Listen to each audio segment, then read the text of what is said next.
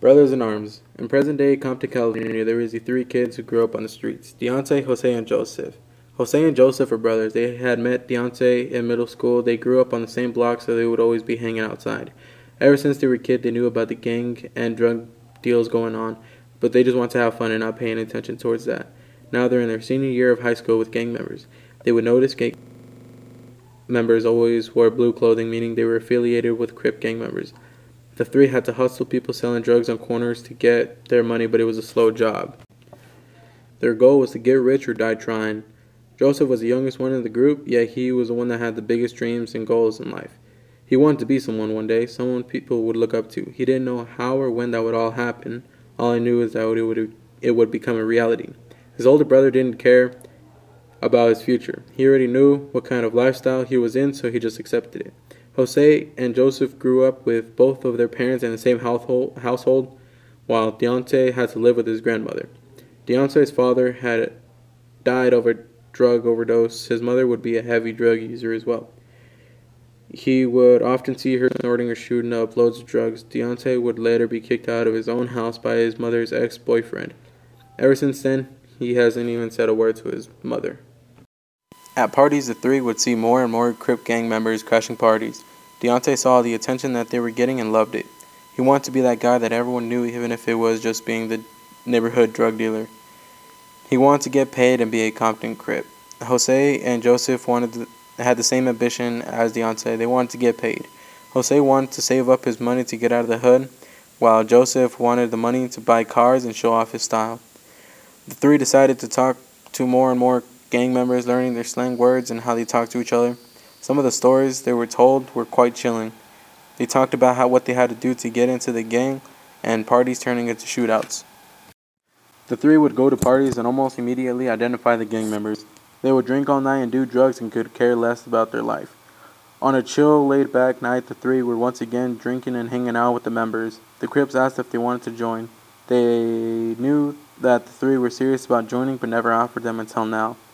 The three had been waiting on this moment for a while just to be asked. They accepted the offer. They had two objectives. The first objective was to be jumped in by 15 gang members right then and there. If they were being serious, they wanted this moment to happen, and now was their chance. The three had been beaten up badly. Jose had broken his nose, had bruises all over the side of his face, and also leaving his shirt all red with blood. Joseph protected himself well. He only ended up with a few bruises and scraps on his face and his body on his face and body. He also had a strong taste of blood in his mouth. Deontay had protected himself while only getting a black eye, and his shirt was torn in half. After the beating, they went straight back to the drinking and talking about how messed up Jose's nose was. It was red and purple. You could see his nose's bone broken in half. It looked bad, but they said that they'll figure it out in the morning. The day after the beating, the three went over to the Angel's house, the main leader of the gang. Angel told them if they wanted to be official, they had to do a job for them first. It wasn't selling crack to people on corners. It wasn't jumping someone because they owed money. They had to find and kill two rival blood members who were causing trouble. They decided to get into an unmarked vehicle and search the whole hood for them.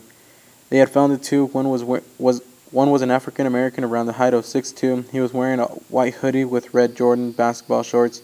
The other was a Hispanic male around the age of 20 wearing a red saggy shirt with a Los Angeles hat. The two were leaning on the side of a red and black 1970 Chevelle Sport 396. The car was most likely stolen from someone. Deontay was the driver. Jose and Joseph were in the back of the seats waiting with Dracos and mini Uzis.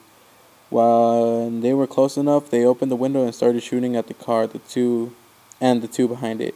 The air filled with smoke and the acrid smell. The sound of people yelling in the background seemed so far away.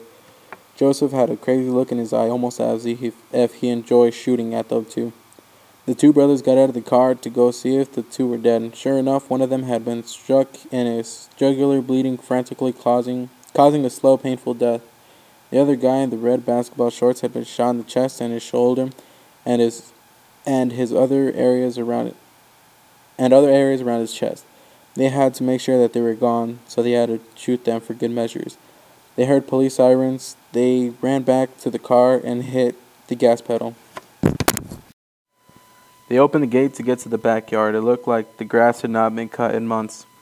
The grass was reaching up to their ankles. The three were greeted by Angel, but he had a dark, serious look in his face.